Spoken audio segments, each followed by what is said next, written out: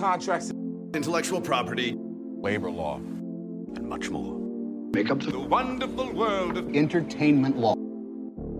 Let's take a moment and learn about this vast area law. Lights, camera, action. and scene.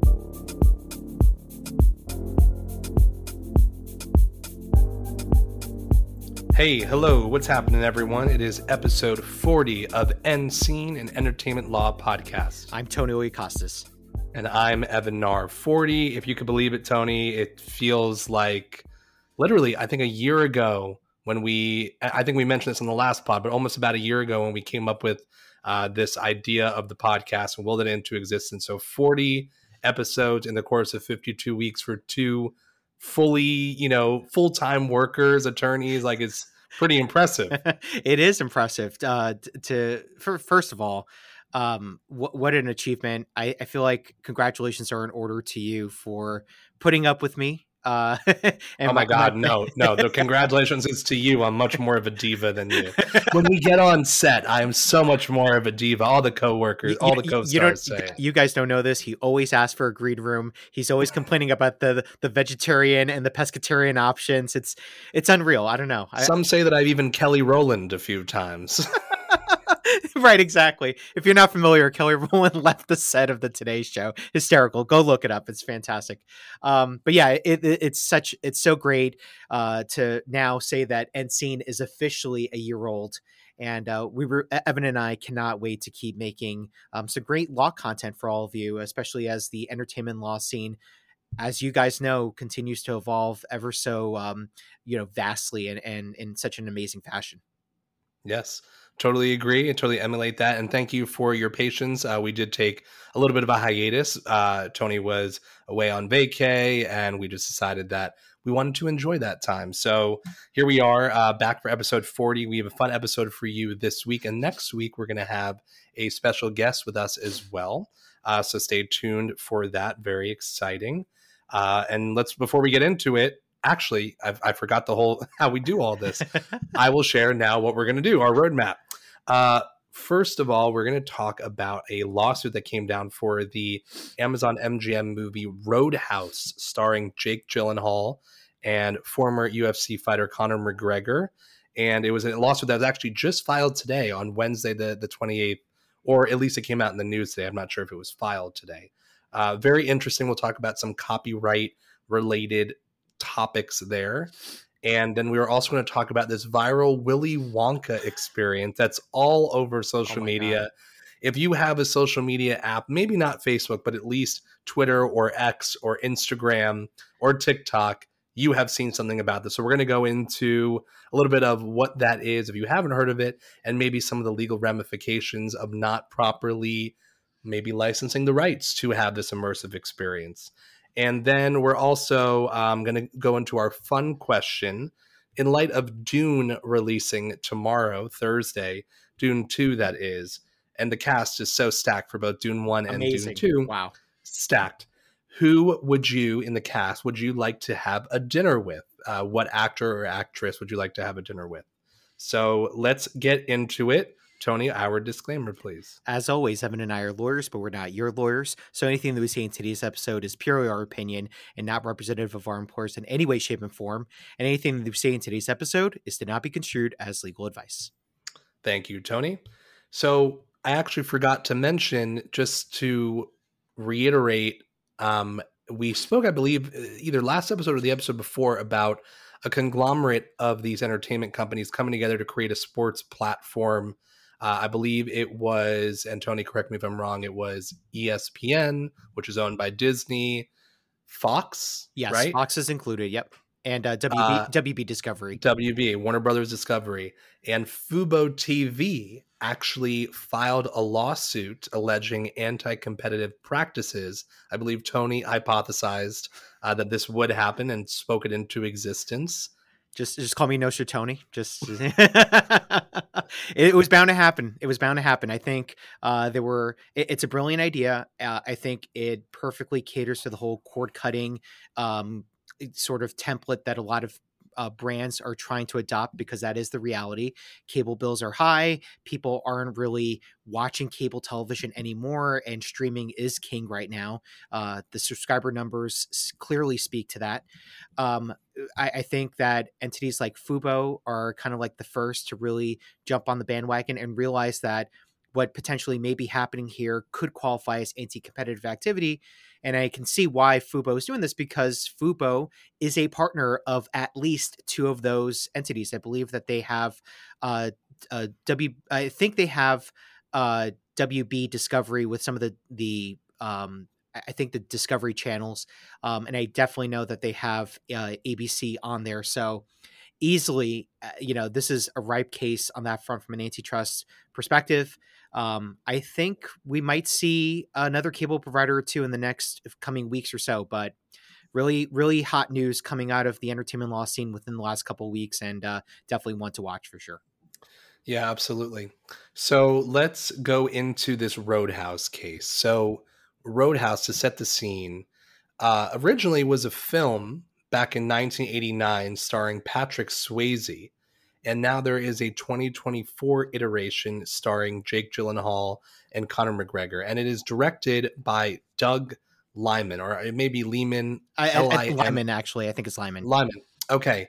So Doug Liman, and Mr. Lyman has a pretty diverse resume. He was a producer on Edge of Tomorrow with Tom Cruise. He was the executive producer on the Suits TV show. I see right here, 132 episodes. So he had a huge hand in the success of that show.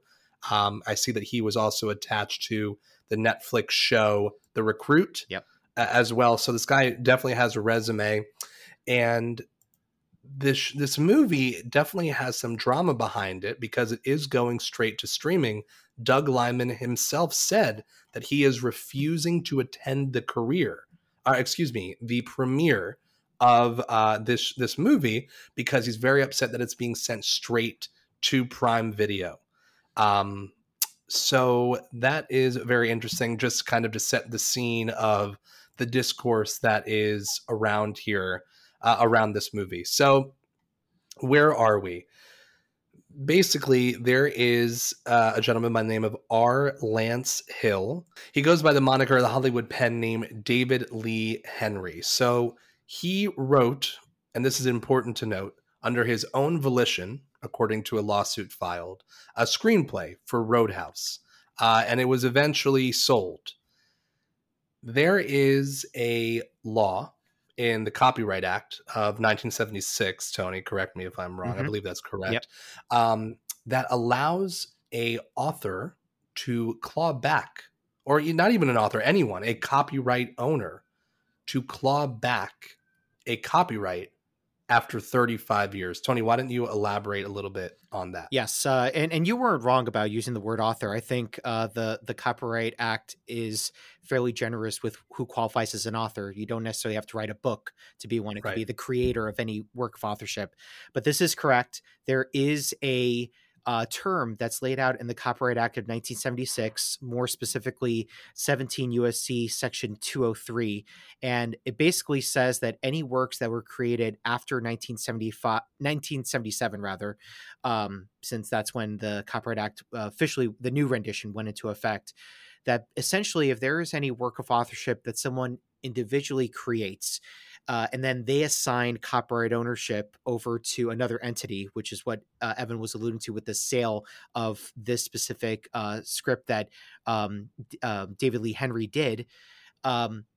There is a time period that could elapse that allows then the original copyright owner to try to revert the assignment. And it's specifically laid out that it's 35 years from date of assignment, that then there could be a full, essentially a termination of that assignment, and the reversion of rights would go back to the original copyright owner.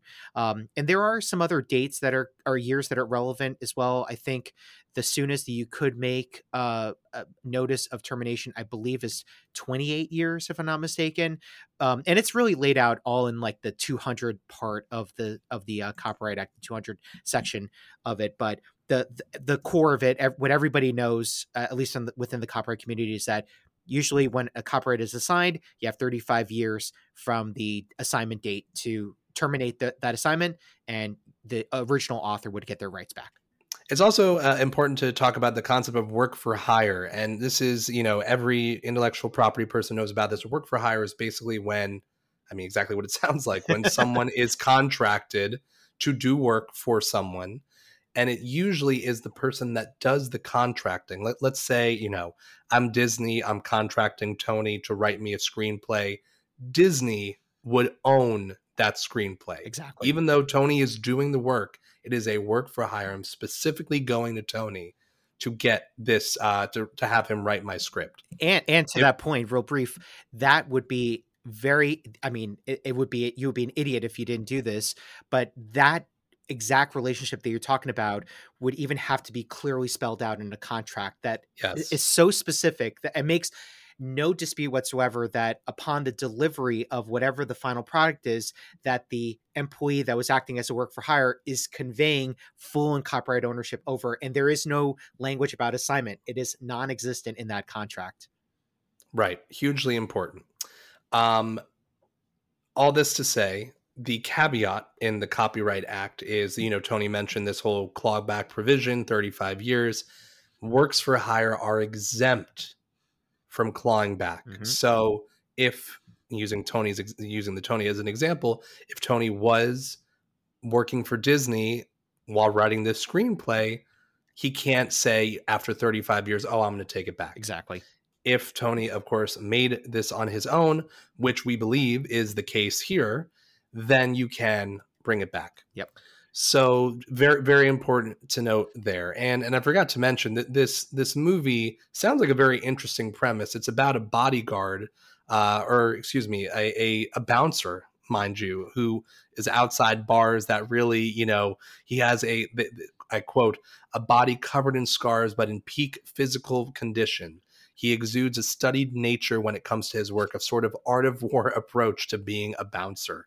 And I don't know, Tony, if you've watched the trailer, but it was pretty cool. The end scene, I love the camera work that was going on. It really looks great. And also, I don't know if you remember, but I want to say maybe like a year and a half ago, there was an actual UFC fight that paused because they were filming a scene of Jake Gyllenhaal in the octagon as this. I'm assuming that's going to be a flashback scene to his UFC days. Exactly. I thought that was so cool. So I really can't wait to see how the behind the scenes clip that we saw sort of gets, interpreted in the on-screen rendition that we'll see on Amazon Prime. Yeah, totally. So the waters are a little muddy here. Okay. So, the waters are a little muddy.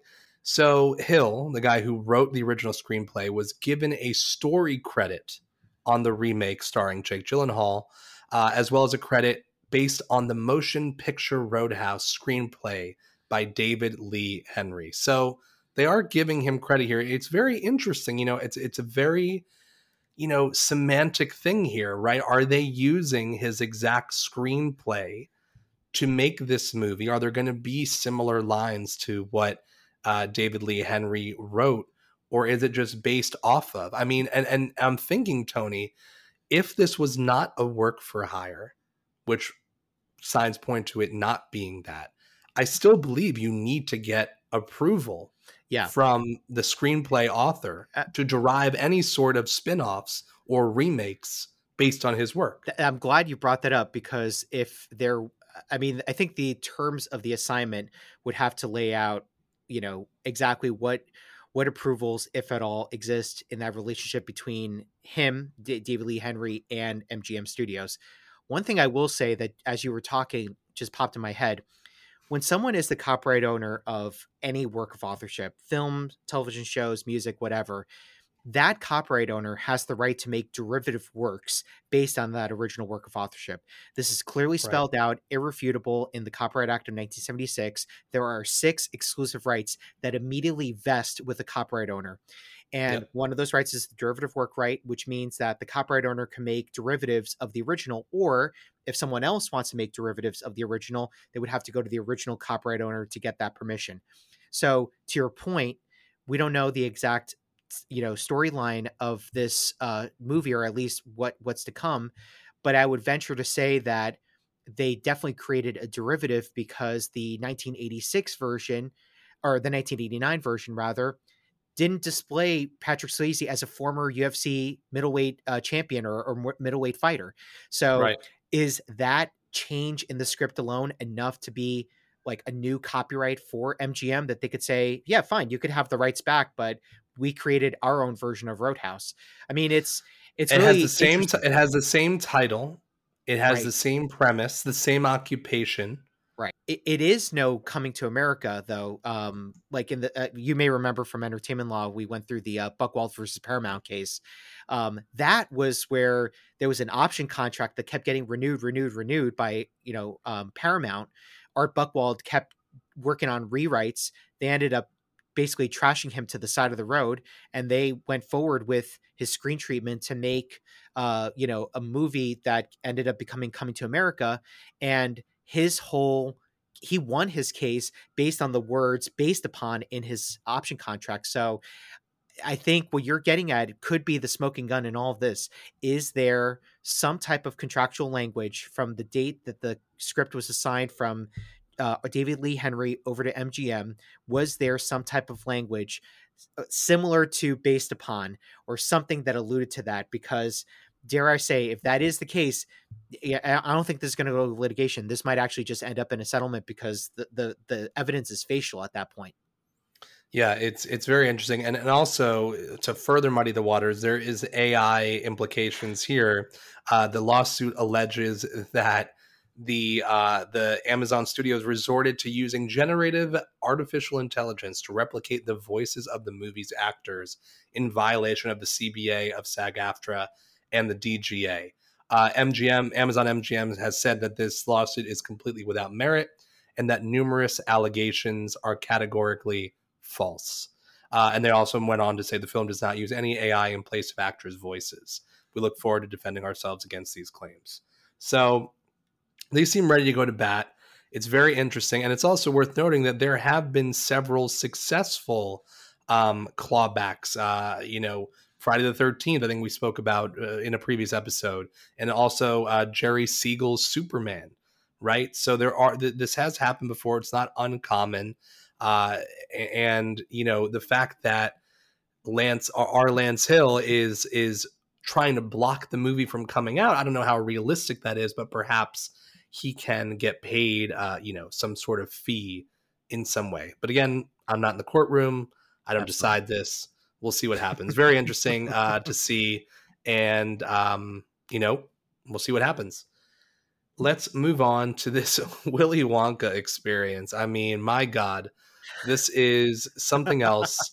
I don't even know how to describe it. I'll try to set the scene for you. So in Glasgow, which is in Scotland, there was a Willy Wonka inspired chocolate experience that costs around £35 per ticket. So it's not a free event. It's not cheap. I mean, that's equivalent to around 40 to 42 US dollars. And basically it was advertised as, I don't know, what was the exact title? Willy's Chocolate Experience, right? But the kicker is that it had zero affiliation with the Willy Wonka franchise, in terms of it was not associated with the studio who owns the rights, which is Warner Brothers Discovery. And of course, in light of Timothée Chalamet's iteration of Wonka, which has done very well at the box office, I don't think that's a surprise. I mean, it is directed by the Paddington director. Yep. A lot of people love that. It was a very, very heartfelt movie, and it was good. Yeah, people love Chalamet. It makes sense to strike iron while it's hot and make this experience. So, what went on here is, first of all, the police were called. Children were very, very scared. People said that people called it a meth lab. There was a 15-page script that was generated from AI, which made absolutely no sense. There were, the event website touted interactive exhibits and images shared on the site couldn't be found elsewhere on the internet through reverse image searches. Some bore known hallmarks of AI creation, most notably strange and nonsensical lettering. Um, the script they were given appeared AI generated because of its gibberish wording.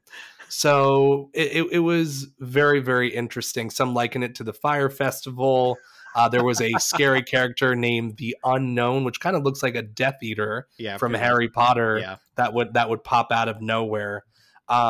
Yeah, and also there was no chocolate involved. There was a single jelly bean given to guests and a cup of lemonade. So this sounds very eerie. The police got involved, of course, and this is of course very scary because of AI, and God forbid this could have turned out to be much scarier and detrimental than it actually was. It just seemed to be a ripoff. But let's talk about the intellectual property implications here. First, let's start with licensing. Tony, why don't you lay the groundwork? We usually see these location-based experiences. At New York Comic-Con, they'll have a Marvel booth, which, whoever's putting that on had the license from Marvel. You name it. Halloween Horror Nights, right? This is this prime example. If there is a Stranger Things walk through a haunted house, you need to get the rights to use 11, Vecna, the Upside Down from Netflix.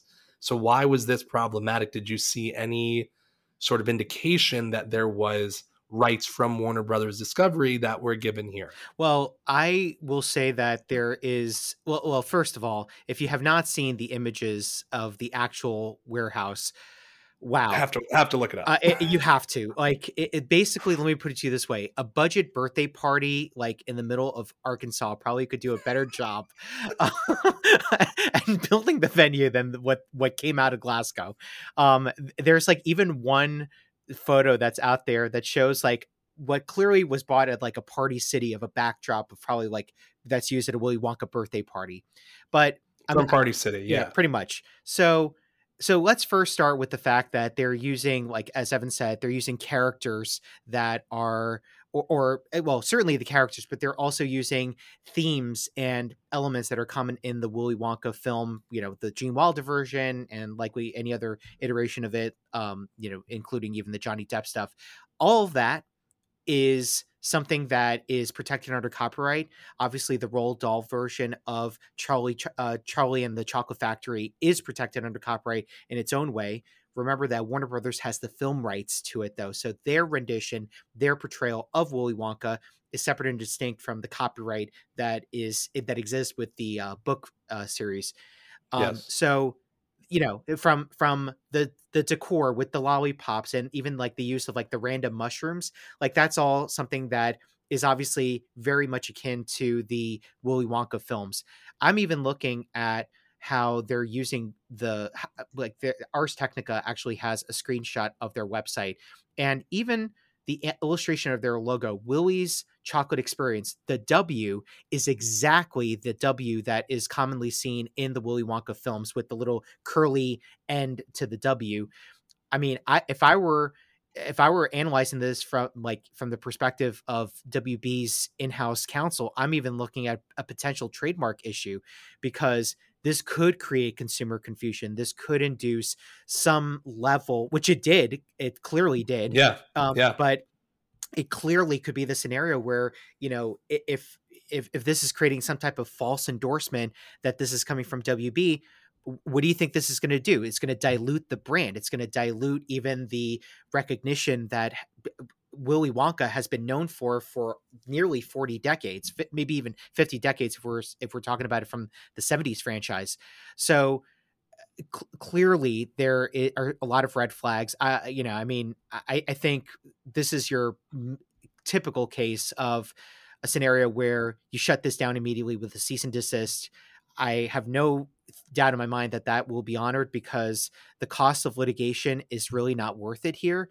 Obviously, they could go after and sue them for copyright infringement and trademark infringement, since they actively made a profit off of so many families. I mean, like you said, Evan, it's 35 pounds a pop, which is around $45.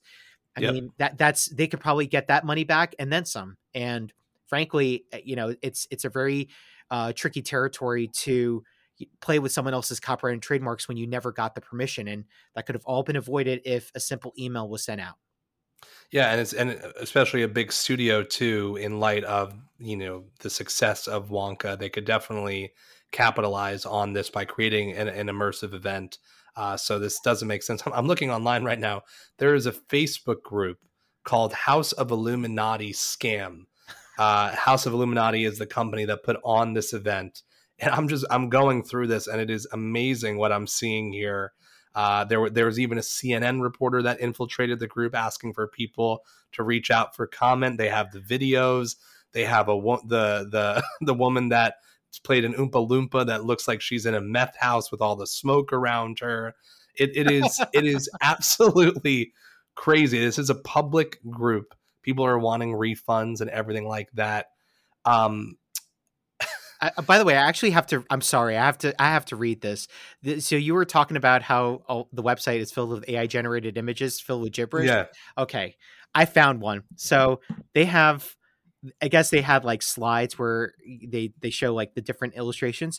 So one of the slides is for captivating entertainment, and in the illustration, I'm actually going to share it on the screen here so that you can see what it looks like. So on the illustration, they're talking about how there's catgacating live performances, Karchi tons, Exarcer Dre lollipops, and a pasadise of sweet teats.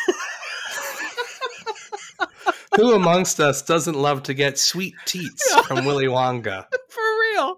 Oh my God. I have to admit though, Tony, it does fit in the realm of Willy Wonka because he does have these eccentric fake names. Yeah, that is true, honestly. So I mean Stopper.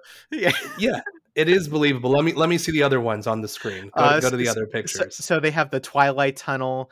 And oh yeah, like not even remotely indicative of what it looks like. This one's crazy. Looks like yeah, it's what we have on screen is the Imagination Lab, which by the way they had the gall to put a trademark.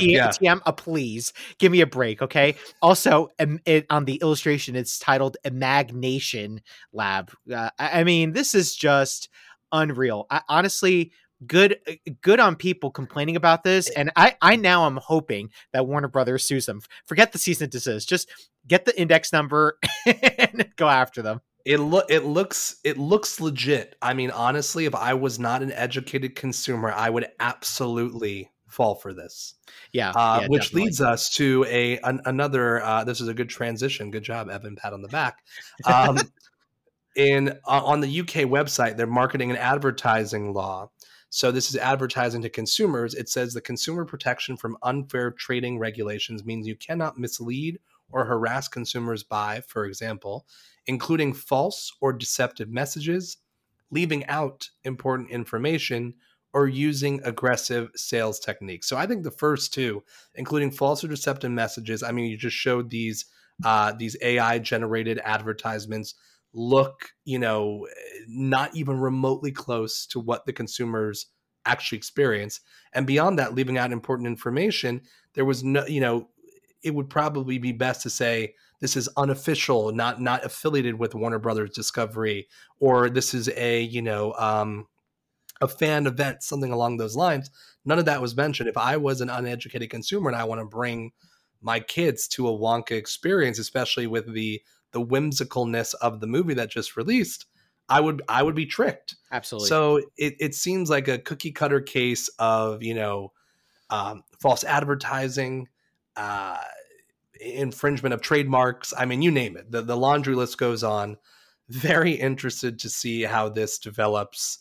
Come with me and you'll be. I mean, we'll see what happens here.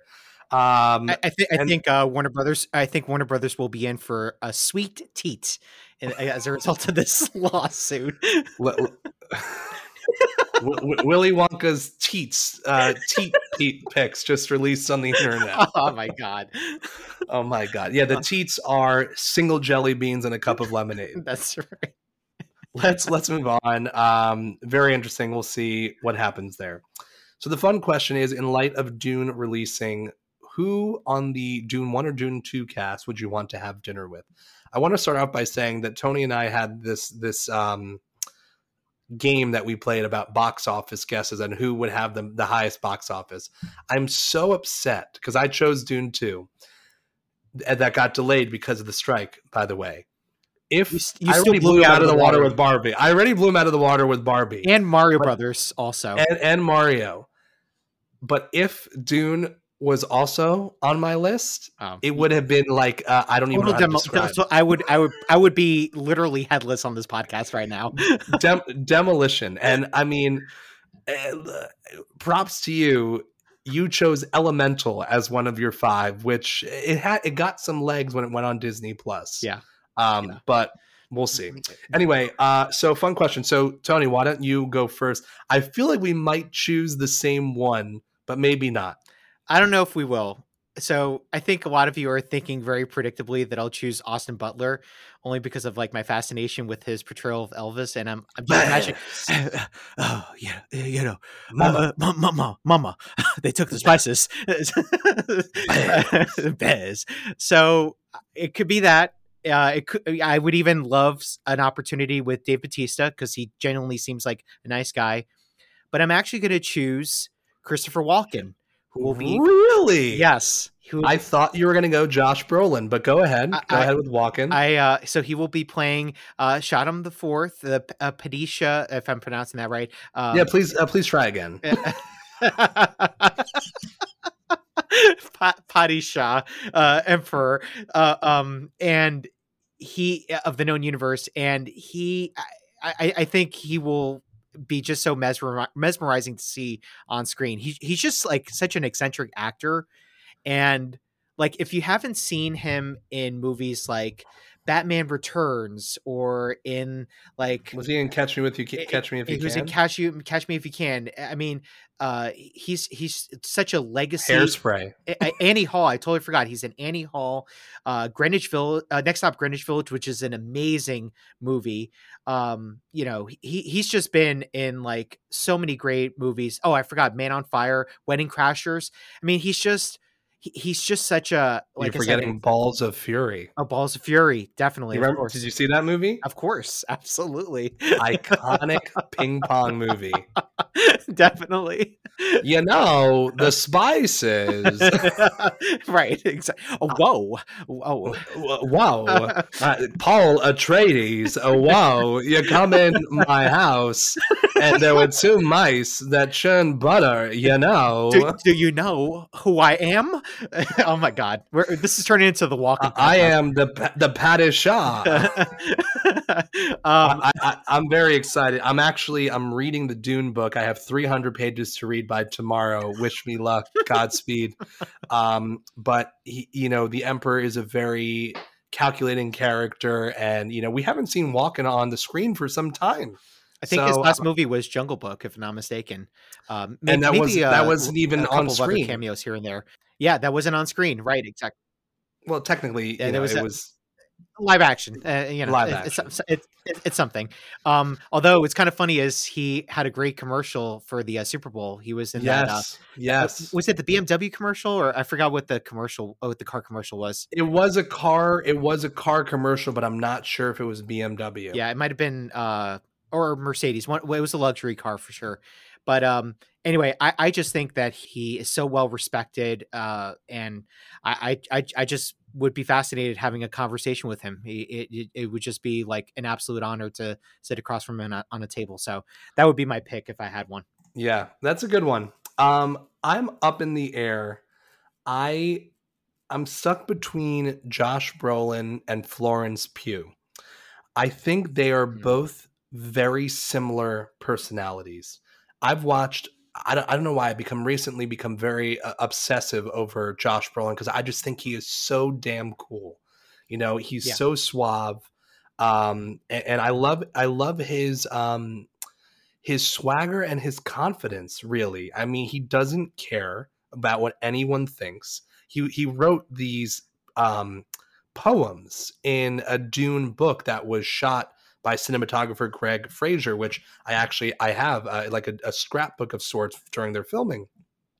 and everyone's making fun of him on X for, they post a picture of a girl twirling her legs in the air, and it says, after every scene, this is what Josh Brolin is doing, and it shows that woman doodling in a book, and everyone's like, oh, so Josh wants to kiss Timothée Chalamet on the lips. Like, he was making these very romantic poems, but he came out on GMA the other day, and he was like, he's like, that says a lot about them more than it does about me. He knows, he's very aware. So I love that. And then Florence Pugh is also hilarious. Her laugh is captivating. We're not too far in age, Florence and I, so I feel like obviously she is a star and I am not. But You're Nar, and she's the star. I'm Nar and she's the star. But I love that we are similar in age, that we were, we graduated college and all this stuff. So it would be cool to have someone that has experienced life through a different lens, even though we have the same amount of years on this earth together. And she's just so funny, and so is Brolin. It would be a dream to have a dinner with the three of them, and then you and Walken can sit next to us. We'll get exactly a reservation at Nobu. It would be at that point where Christopher Walken would see Josh Brolin and be like, "Whoa, Goonies never say die." And I don't know if you know. Actually, have you ever seen Goonies? I have. I love that movie. Easily one of my favorite movies because of the young acting ensemble with Sean Astin, Corey Feldman, Ke Kwan, Josh Brolin. I mean, that is just like a star. Jeff Cohen, I forgot, who is actually Key's attorney in real life. Amazing. Cohen Gardner, so LLP. Yeah. So yeah, I mean, I have seen Goonies. It wasn't my favorite. But I mean, first of all, let's talk about Josh Brolin. The guy is ageless. He looks almost so good, identical as he did. Doesn't age, and he's just a really cool guy. I've seen him in person a few times, like really cool. And Hollywood royalty because his father's James Brolin. So who's James Brolin married to? James Brolin was married to Barbara Streisand, if I'm not mistaken. Correct. They are currently married. They're currently married, right? Yeah. Yes, that's right. Yeah. So very, very iconic family. All right, that'll bring us to the end of episode 40. This iconic episode, and next week, we will have a special guest, so tune in for that. We're going to talk about celebrity licensing, which will be a very interesting topic, which I don't believe we have discussed before, so stay tuned for that. We will have a masterclass. Our guest, her name is Nicole, and we will go into that more next week. And of course, thank you to all of you guys for listening. Thank you to where we started our podcast at PNG Knitwear, Serge and the team over there. Thank you to my cousin, Hunter Zarin, for the theme music. Tony, what else do we have? Bring us on home. I think that's it. Obviously, we can't wait for next week's episode. So until next time, end scene.